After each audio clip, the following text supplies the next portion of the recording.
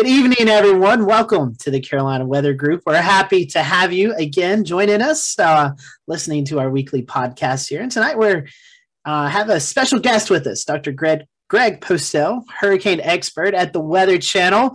You probably have seen Greg throughout the last couple of seasons been so active. You've probably seen Greg numerous times on the Weather Channel giving you updates about all the hurricanes and tropical storms going on. So tonight we're going to dive deep into his career, kind of talk about his weather journey, his job title there at the Weather Channel, and some other fun things that he's been able to do in this meteorology journey. So, Greg, welcome to the show. I know you joined us a few years ago, but for those who may be new to the program or may have not seen that episode, let us give you the opportunity to introduce yourself and kind of tell us a little bit about your weather journey and how you got hooked into weather. Well, when I was little, I never thought I'd be on TV. I can tell you that much. I didn't know how it was going to come around, but I've been with the Weather Channel for about 10 years as one of their hurricane experts. And I think 2012 is when I started. And I've had sort of three separate careers as an adult, right? So I was in school for a long time, bachelor's, master's, PhD at the University of Wisconsin. And I was studying hurricanes and did a postdoc there on sort of the origins of hurricanes from African easterly waves. So I thought for a while there, a long time ago, that my career was going to follow the typical academic path, that I'd either work at a research university or end up on a faculty somewhere. But then during the postdoc, I got this great opportunity to join the private sector, where it was in the weather risk management industry, which is sort of a blend of trying to mix weather research and its weather effect on the economy.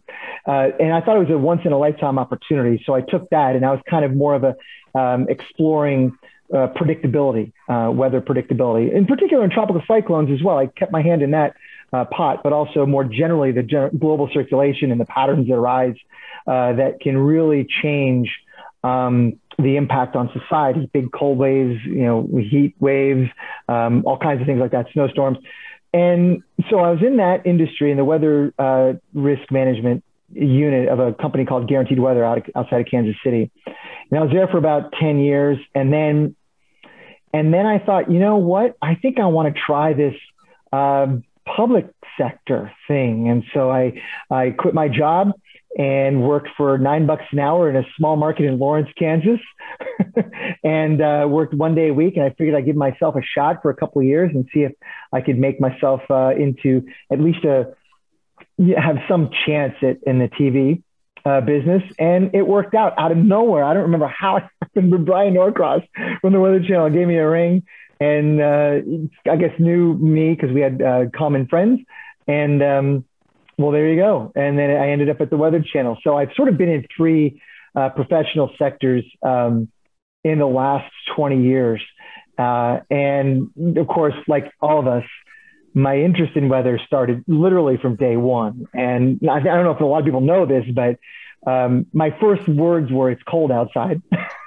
And the reason why I'm so interested in wind, and Shay and I have this sort of thing where, we talk about wind gusts and storms all the time. When I was very little, my mom put me out in a carriage and outside. I was born in October. It was really warm. And so I was outside. I was looking at the trees blowing around, and that was like my mobile. Like how little kids have their mobiles in their cribs. It was the trees blowing in the wind that did it for me. And so that set me off in weather. And I knew I was going to do that from day one. And then academic, private sector, Weather Channel, and here I am. What got you interested in hurricanes in general? I mean, you say the blowing of trees, but like tropical cyclones, that's a whole different beast.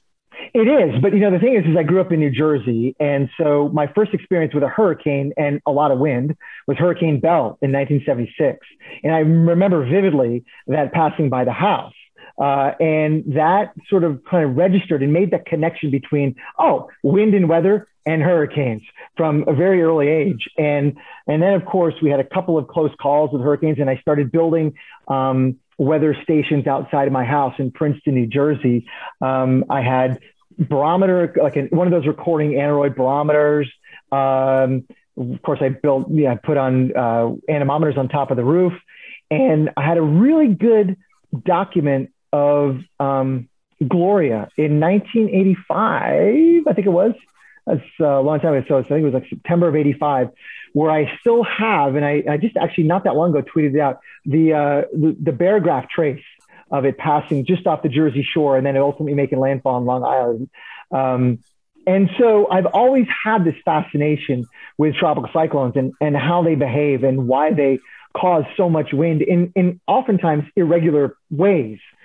And so when I was a postdoc, one of the things that I wanted to do is try to understand how tropical cyclones developed in the first place from African easterly waves. I didn't take it beyond that because the private sector kept calling and I was like, I can't turn that down. How do you feel the forecasting efforts for hurricanes has evolved or become better over the years? It makes our job a lot easier. I mean, the great scientists who are studying that right now and trying to understand and predict, and narrow that the window of opportunity there for hurricane or tropical cyclone tracks is just phenomenal.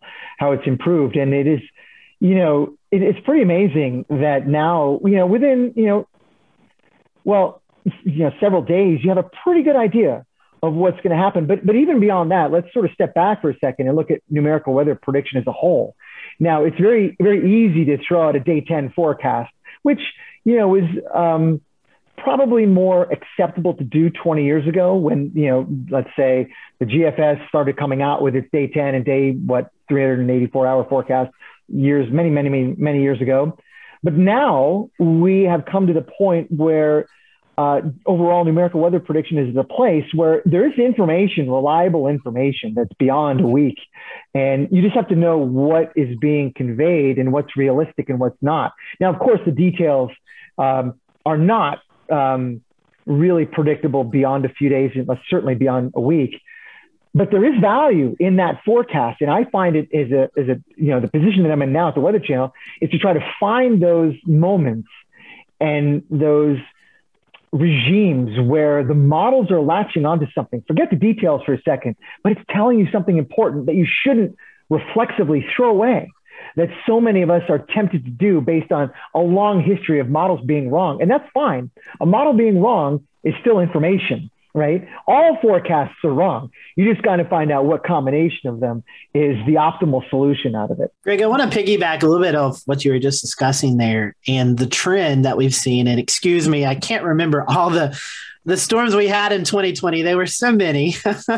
And we've even had our fair share here in 2021. But one theme that we've seen that's kind of concerning is the storms making their final approach to land and they're intensifying. And we've seen that over the last several years. And I was just wondering if you had any thoughts to why that is. I mean, that is a concerning trend that we've observed over the last few years. And, hopefully, we can better forecast that as you were talking about. But what are some of those, what do you think is contributing to that? It's hard to imagine that the sea surface temperatures, the warming of the waters and how warm they are relative to average, right up close to the coast in recent years, how hard to imagine that that's not playing a role.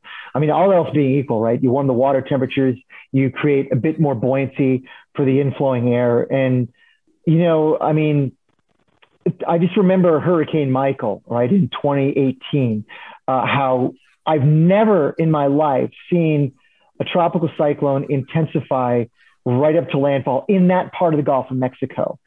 Normally, we would, in recent decades, storm after storm would weaken on final approach, as you were talking about, oftentimes because of cooler shelf waters, that was apparent. But with Michael, it kind of, and many other storms that you were sort of alluding to, that we've seen a lot of this lately, where these storms are just spinning up on the last few hours. And I don't know the answer to that. I'm sure our hurricane research friends are working on that problem and have been for a while, but it's hard to imagine that the SST anomalies that we're now seeing so frequently for example, the Northern Gulf or along the East Coast, even now, that they're not playing a role. I just can't extract that from and imagine that that's not part of the issue.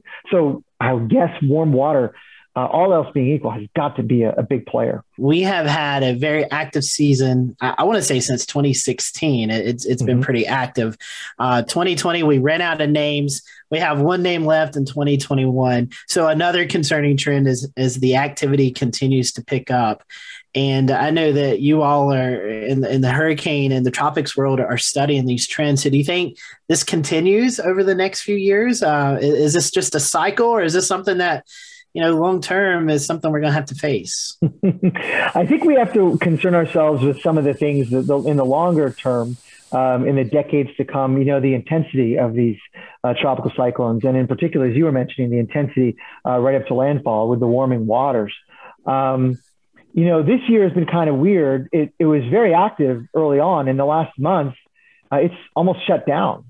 And I was looking at some of the atmospheric data in the last month, and it seems like it's become a bit more hostile over the main development region of the tropical Atlantic. I mean, it's a little bit late to see development this time of year that far out anyway. But overall, it's just uncomfortably windy aloft. It's a bit sheery out there. The stability is a bit higher than average, and those things kind of conspire to make it a bit quieter than average. So we've seen that lately. But you're right. I mean, over the past few years, it's almost like you can bank on it, right? That next year's forecast is probably going to be for, a higher than average number based on, some of the generic parameters that are used in these seasonal forecasts. But, what really matters in a given season, obviously, are the landfalls and hurricane season offers up windows where tropical development is more likely than others. Now, there are global controls on why that's happening, various factors, circulations like the MJO, things like that, and Kelvin wave activity that move across the tropics that open up the window for a couple of weeks and then shut it, right? So those are the primary things that we have to see in the data, if they're trends in the long run, if those become situated in a way that allow more activity to develop. But over and above those sort of intraseasonal variations, yeah, I mean, the obvious trend seems to be we're in an active phase right now, and it's hard to imagine over the next few years if that component is going to go away quickly. Those are slow evolving things, and that next year and the year after that are probably going to be sort of correlated with what we've seen lately. The lag correlation is probably fairly substantial. Certainly going into another La Nina doesn't help either. When you're in an El Nino, typically, as we all know, that you typically get less. Of course, there's no guarantee, but it kind of tries to nudge it toward the less active phase. And this past year, we were in La Nina. And I mean, who knows what that's going to look like next year. But even more important than that are those sort of month by month variations, like I mentioned, like Kelvin waves and MJO. So those are really important factors. In your more than 2 decades of watching these tropical cyclones develop out in the main development region and move to the west and impact the United States, what are some of the storms that really stand out to you as the most significant in your career? Hurricane Michael was by far and away the most memorable storm that I ever covered at the Weather Channel. I was there, I think, right up to landfall. And then I think Dr. Nab came on, Rick Nab, right about then. And it was just one of those things that I just couldn't believe what I was watching. And I could not keep up with the level of intensity in the warning, because I knew that there was just a few hours time that people could listen to what I was saying and act accordingly. It was really scary. And I went and toured the damage afterwards. I couldn't believe what I saw. It was some of the worst damage that I've seen wind-wise from a tropical cyclone. It was, again, one of those storms where it reminds us that wind can do a hell of a lot more damage than water. Was there one specifically from your childhood that you remember just being like, wow, that it was a driving factor in getting you to undergrad and grad school? That was Hurricane Bell, in 1976. That crawled up the East Coast. I think it made it into Long Island as a Cat 2 maybe-ish. And I just remember it being a really stormy night where I was. We had school off. I was like in first or second grade, I don't remember. But that was huge. And then, as I mentioned earlier, Gloria in the mid-1980s. By then, I was a full-fledged amateur meteorologist. I had equipment all over the house. And my friends and neighbors were calling me, how bad is it going to be? And I still have all the data from that one. Where pressure traces and anemometer recordings were really memorable. And it's still one of those things that stands out. Greg, since we're the Carolina Weather Group, which Carolina hurricane sticks out most in your mind? Not the hockey team, an actual hurricane. But I was in Wrightsville Beach for Felix, 1999 Felix, I think. And here's an interesting story. You're going to love this one, with Jim Cantori. Okay, legend, right? So 1999, I drive to the beach in Wrightsville Beach, and I see the Weather Channel truck. At this time, I was a postdoc. I think 99. Either that, or I was finishing my PhD in Madison, or I was a postdoc. Anyway, I was hurricane chasing, and I see the Weather Channel truck, and I have all my weather equipment. I have my car. I got my anemometer mounted with PVC piping on top of the car. It wasn't even a Davis equipment. It was like an old, I can't remember. Anyway, and Cantori comes up to me and says, "Hey, dude," and I swear it was just like this. He goes, "Hey, dude, can I get your information while I cover this?" I'm like, "Yeah, sure. You can do whatever you want." And so he brought me into his broadcast, and he brought me into the truck, the Weather Channel broadcast truck, and we had pizza together. And every once in a while, I also had a little Kestrel handheld, and he took that out and did his recording and showed that on TV. And I thought, wow, that's really cool. I'm kind of part of this live coverage on the Weather Channel for this landfalling hurricane with Jim Cantor. I couldn't believe it. And it was really, really cool. And he was the nicest guy. And if you've ever met him, maybe many of you have, and he's one of my best friends now, but we talk about that time fondly. But, you know, he's such a great people person, and he will engage with you if he doesn't know you, and he'll take the time to talk to you and to listen to you. And it's really, he made me feel like at home, like I was actually a part of this coverage with him. And I had no business doing so because I didn't know what the hell I was doing. But yeah, he brought me in, and then I left him my Kestrel anemometer. He's like, "Can I keep this?" I remember it was late and then I had to go home. And he sent me a little t-shirt, a little Weather Channel t-shirt after that.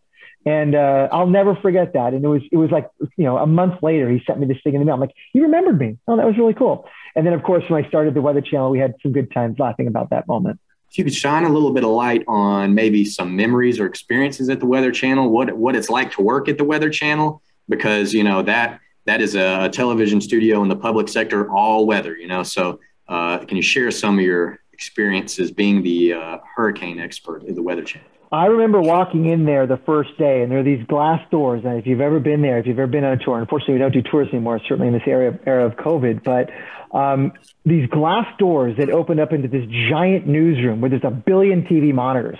All of a sudden, you feel like you're part of something really big. And I'll never forget that moment. And walking in there, opening those doors, and there was a time, the way the Weather Channel set up then, it was a little bit different than it is now. Things are a bit more compartmentalized. But 10 years ago, where we broadcasted our weather expert station was kind of in the middle of the newsroom.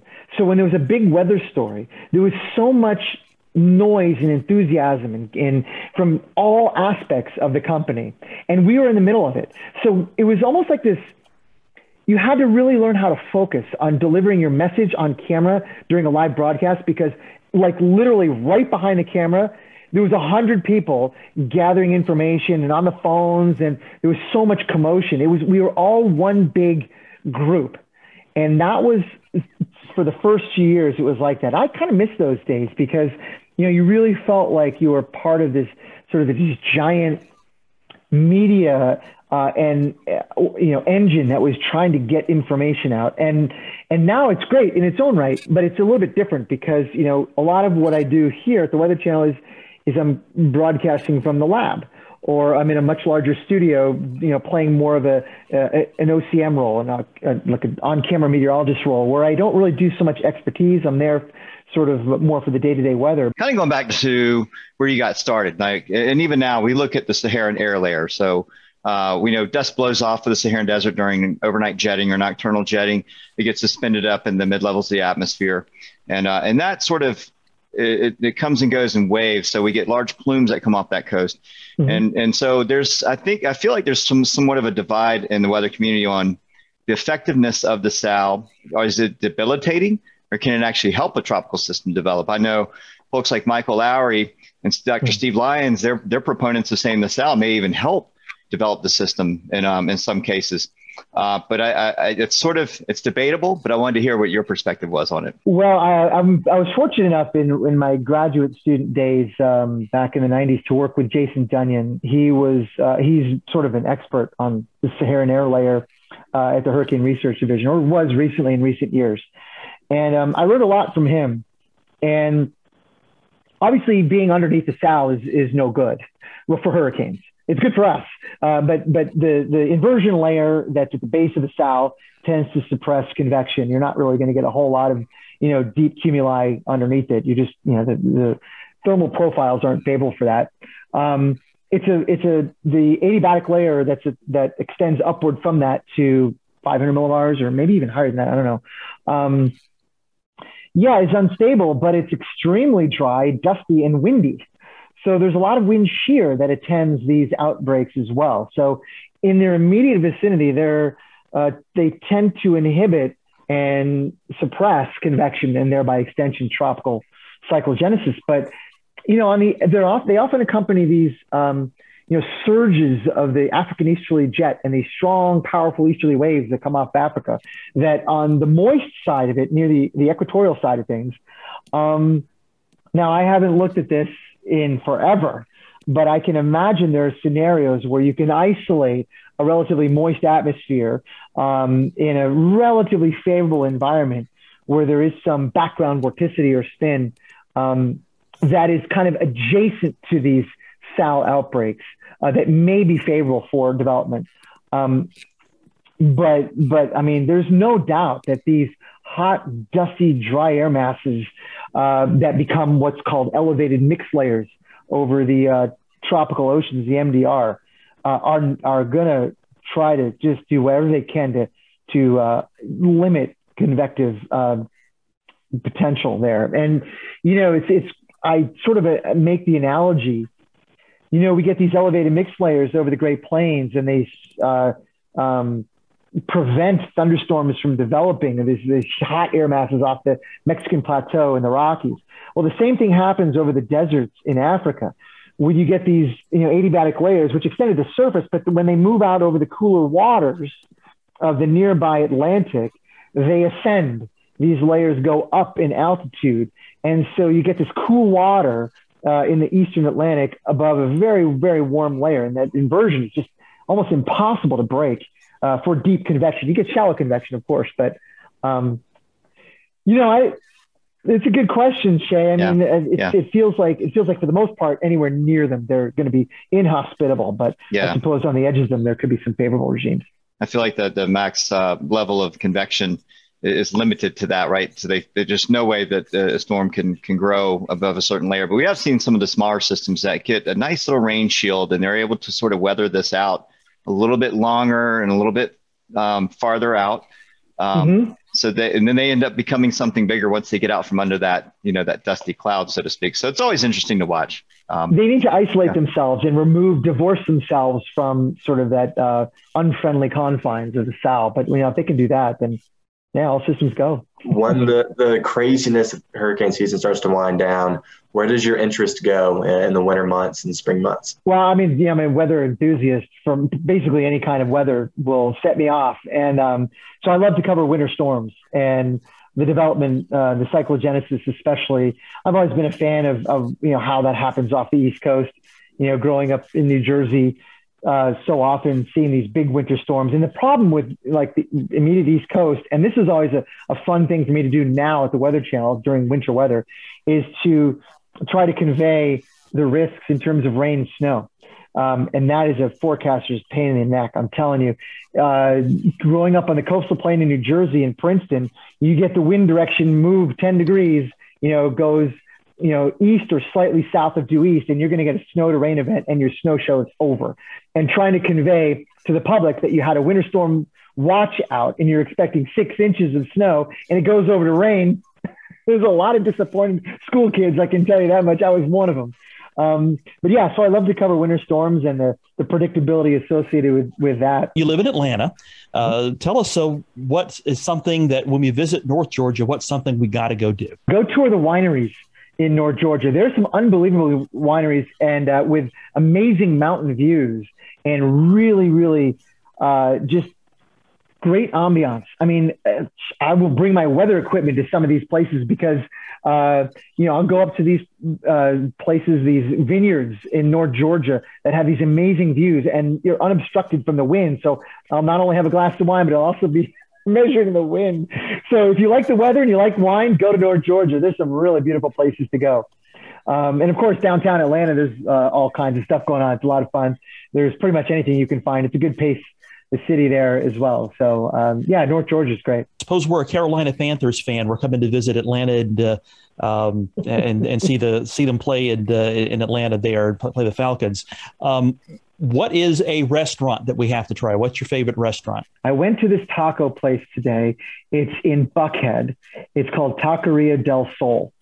It is by far and away the best Mexican / Latin. It was unbelievable. And the food was prepared quickly, and it was just a really good experience. One of those things where you've never been to a restaurant before and you recommend it. It's not that hard to get to. It's a little bit off the beaten path, but in Buckhead. So that's kind of the northern side of Atlanta, just a little bit.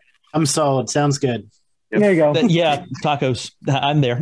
Oh my gosh, you can find any kind you want. It's just fantastic. What's your favorite place to visit here in the Carolinas? Durham. My brother lives in Durham, actually. My brother's on the faculty at Duke, and so I've had family in the Triangle area for many years, and so I come to Raleigh, Durham, a couple times a year, and it's a really fun place. It's funny. I was just driving around in downtown, or some of the areas just around downtown Atlanta. So this kind of reminds me of Raleigh. It's actually pretty much, different scale of city, but overall, there's a lot of similarities there. So I like Durham a lot because I have family history there. What do you prefer, beaches or mountains? Beaches.